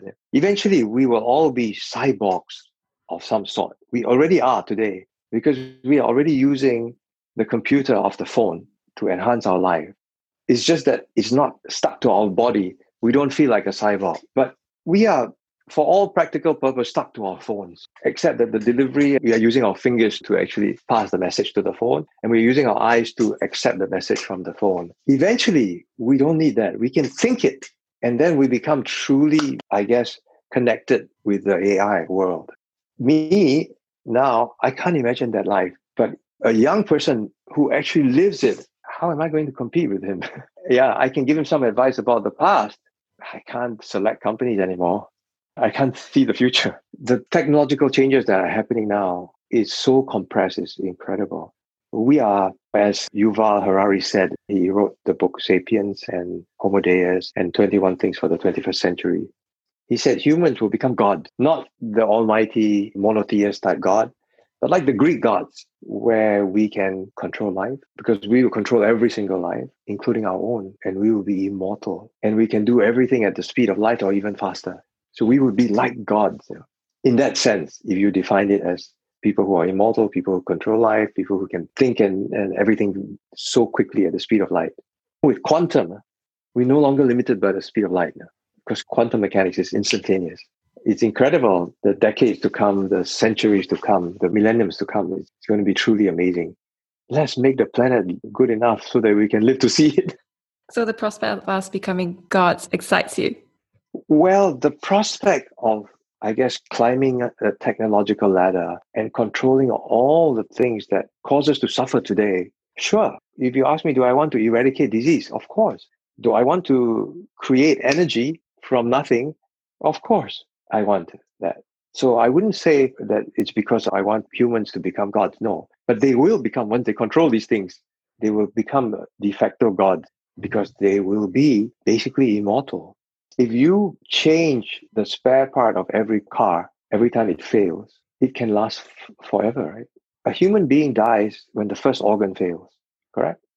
Imagine if a car died when the first part failed. How long will it live? Probably 2 years. So when you change the part, it can carry on. Then you change another part, it can carry on. Eventually, we will be able to regenerate all the failing parts. How long can we live? We don't know.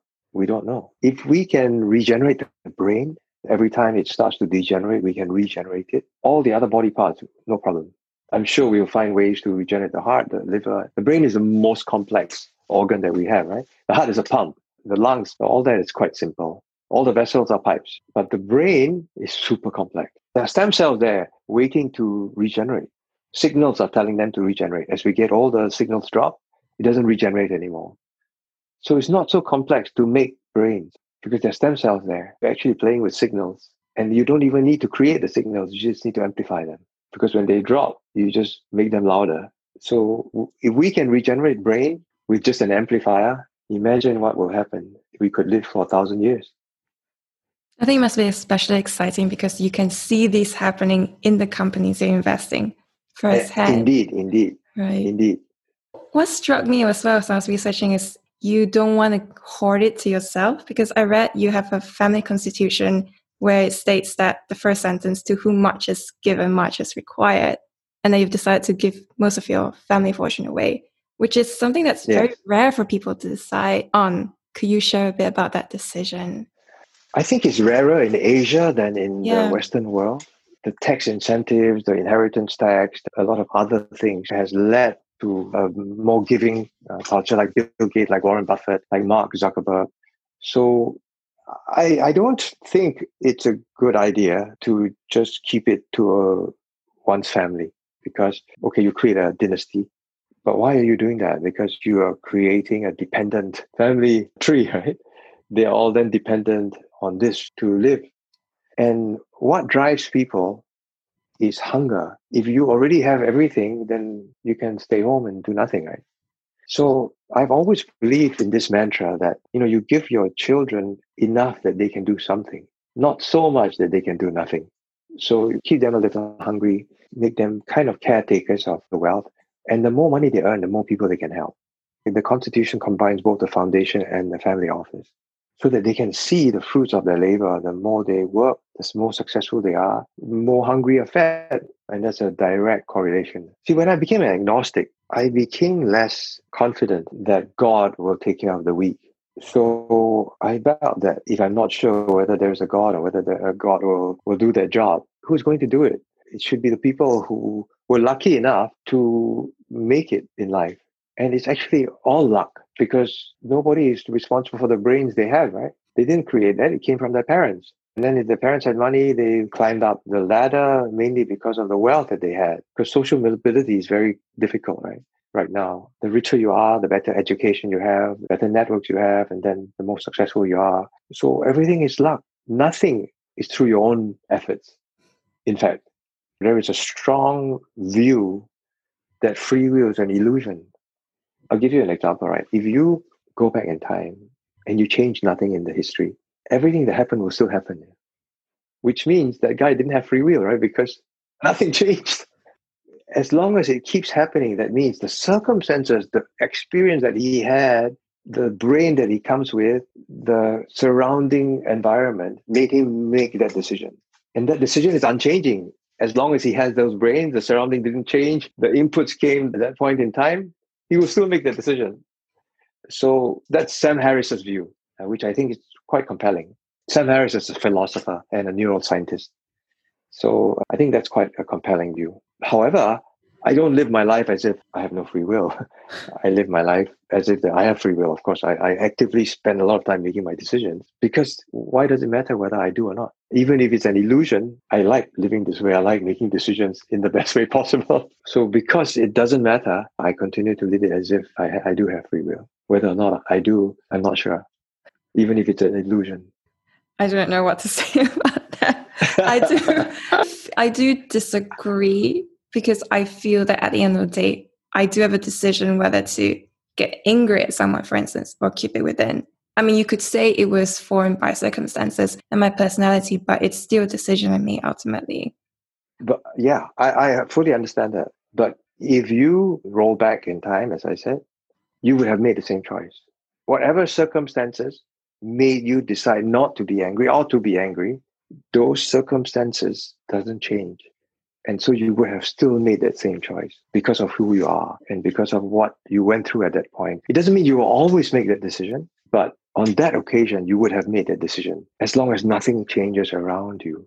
And maybe you were angry that day, you were upset or whatever, and every little bit played a part in that decision you made, and maybe you got angry. But is that free? Because there are so many things that control that behavior, and it would have occurred anyway. But if you change one thing, it can change history because it could have a domino effect and many things change. So again, it might make you make another decision, which is totally opposite. But again, it wasn't you. It was the circumstances that changed that decision. But anyway, it's a very interesting and deep topic. There are a lot of arguments for and against, but think about it. It's fun. So you mentioned briefly that upon retirement, you want to spend more time with your foundation. Just want to wrap up with that. What plans do you have with that? I think you want to spend more time in education in Africa? Yeah, I think I want to spend more time in Africa for sure and India. And we just made a pledge to help fund Charity Water, something I'm very excited about, Fiona too. Charity Water, their dream is to bring clean water to the 600 million people on Earth who still has no access to clean water. It's hard to imagine that there are people like that because we just turn a tap and we have clean water, right? But there are 600 of them in the 10% of the world that have no access to free water. So Scott was telling me this story. There was this woman, she travels a few kilometers every day to take water, which isn't so clean, from a river. Puts it on her head in a porcelain pot, and she would walk the 8 kilometers or something to bring the water home for her family to drink. So one day when she came home, she accidentally tripped and she broke the porcelain pot. And the family didn't have water that day. The next day, she hung herself. Can you imagine? I mean, like, people going through that type of activity and that type of stress. And the water they get is not very clean anyway. And it's full of bacteria and viruses and causes all sorts of diseases and malnutrition and simple diseases that can be so easily cured. So what Charity Water does is they dig a well and then they install pipes and they pump. Simple. When you pump and you get clean water. And that's all they do. And it doesn't cost very much, thousands of dollars per pump, because they have a small little crane and they have all the equipment and they can do it very quickly. So I was very excited about that. I believe very much in what the team is doing. And Scott is a very visionary leader. So we decided to support this. So that's our first project for 2021. So the reason why you heard me speak about education in Africa is because there are projections that shows that Nigeria will have 1 billion people in 2100. It's already one of the largest countries in the world, but at the rate they're going to go like crazy. And Africa is going to be like 3-4 billion. And Africa is a poor country, and their education is very low in Africa today. It's very tough on the world if you have a lot of people who have no money and no education. So I think it's a natural focus for the foundation to try to help that calamity that's about to happen. But I began with water because if you have no water, you can't study and you can never be rich. So let's begin with basics first. And that's why we're supporting Charity Water. I think with education, are you starting with preschools as well? Because your wife has a master's in early childhood education, right? And she was traveling around looking at preschools around the world as well. That's right. She has a master's in childhood education, which is coming in very handy because I have quadruplets, right? 4 kids just born. I mean, they're de facto quadruplets. They're not exactly the same because I had the help of surrogates, but they're all about a few months apart. So we have a little school at home already. They're about 1 year old. And so it's coming very handy. But yeah, education and early childhood is important because they are like sponges when they're young. So like my kids, we were teaching them 4 languages. So we have 4 nannies because we have 4 babies. And our nannies speak their native language to them. So French, native Chinese, Spanish, and English from England. It's a bit of an experiment. Let's see what the kids, how much will they absorb? Because language, you can teach them as much as you like, but it must be alive. It must be alive. They must use the language. So we would have to spend time in those countries which speak those languages, like French, like Spanish. I think English is easy. So we plan to spend time in Shanghai a bit more, Beijing, and then in Latin America, in Spain, and in the French-speaking countries like Morocco, like France, like West Indies. So we will make sure we have enough time in those places. But since my business takes me around the world, it's easy for me to just stop over in those places. And just in LA, Spanish is already useful. And my partner Khalil, he's French, so we know all his family and we're very close. So that French will already be useful. And Chinese, even in Singapore, you can use it. Fiona speaks Mandarin to the kids. And then, of course, the nanny will also speak Mandarin to the kids. I speak English. And then the French and Spanish nanny speak just their language to them. And for those who are listening, how can they help you? Well, how can they help me? Well, I have a cause. I'm trying to change the world a little bit at a time, one discovery at a time. So I'll give you an example. Say the vaccine development. In order for the world to eradicate ourselves of this virus completely, when we find a true eradicating vaccine, people must take them. If they don't, then the vaccine will not work because for it to eradicate, you must have 70-80% of herd immunity reached. So if I had to say something to everyone, is to look at the data and study the facts. And when there is an eradicating vaccine, you will know it. And we should all take it. Otherwise, it won't work. And climate change, we have to make sure that we pressure the politicians to take heed. If they don't, then you have to vote them out because we need to help our planet. We need to rid our planet of plastics because otherwise we're going to be poisoned by it. So there are so many things that we can all do, right, to make the world a better place. For sure. It reminds me of when I was invited to attend this UN Youth Forum on Climate Change, and they said the youth were very aware of climate change as an issue, but most of them did not think they could do anything about it. There was a clear disconnect between what's happening in themselves. Well, once the biodegradable plastic, or what we call bioluminescent plastic, cutlery and utensils and straws and cups, etc., are out, we should use them and abstain from going to companies that are still using polluting plastics. And it will quickly change. And that's how straws got banned, from public pressure. So public pressure is super powerful. If we vote with our wallet, we can achieve the results. Even if oil is cheaper than renewable electricity, we shouldn't be using the oil because it's destroying the planet, right? So we must be willing to say, don't dig out every single drop of oil just because it's there. Obviously, there are no alternatives. We have no choice. But if there is, I think it's worth spending money, time, effort to make the world better, right? Because otherwise, we're going to destroy it. Absolutely. So thank you so much, Finian, for all of your time. Thank you. Thank you. This has been very enjoyable. So I normally end with these questions. The first one is, do you feel that you have found your why? It's still work in progress. In terms of how, but in terms of why, yes. I mean, what I'm trying to do, because I have so many of these projects, right? If one of them worked, I would have already done something useful in my life. But how to do it is all work in progress, because it's what I'm trying to do and it's what I consume myself every day. And I hope to be fairly successful in achieving it. Everything I hope to do, I'm sure I'm not going to achieve it. But since the visions are bold, I don't need to achieve all of them. If I achieve a few of them, it's good enough. As long as I can make the world better than when I came, I would have done something good, right? And that's enough. Of course, the more I can do, the better. But even if I made a slight change, that's good enough. If all of us thought like that, then it would have a big impact. And is that the legacy you want to leave behind, which is my second question? Well, you said it, right? The Constitution begins with, to those whom much is given, much is required. It's actually taken from the Bible. And it's a very, very good saying, I think. And the reason is because, as I said, luck plays such a big part. You're born with brains from your parents. You didn't control it. You're born in Singapore instead of Ethiopia. So all this is luck. If we are lucky enough to be given a lot, we should measure ourselves by how much we give back in return to the planet and to our species. We are animal lovers, of course, but the difference between animals and Homo sapiens are so wide, right? The cleverest thing that a monkey can do is perhaps steal his friend's banana by saying something that means it's eagle coming. Monkeys can lie, So many animals can do that. What happened in this experiment was there was an eagle and the monkey said something and they taped the words. And when they play it, all the monkeys look up. Okay, so that means that they can communicate, right? And then there was an occasion where one of the monkeys had like some bananas and one of the monkeys said the same thing. He looked up and the guy took his banana. So animals can also lie, but that's about the extent of what they can do in terms of communication and intelligence. But humans can go to the moon. Humans can create computers, electric cars, and AI. And the difference is so stark. It's incredible.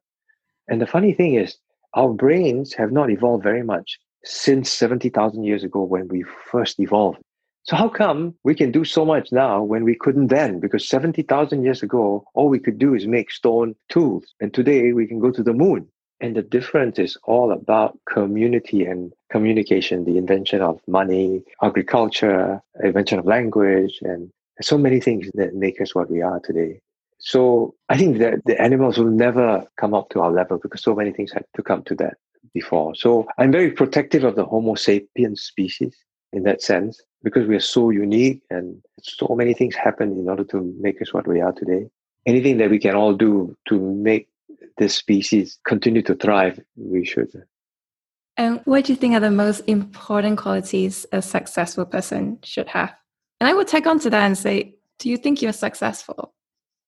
Am I as successful as I want to be? No, I'm far from what I want to achieve.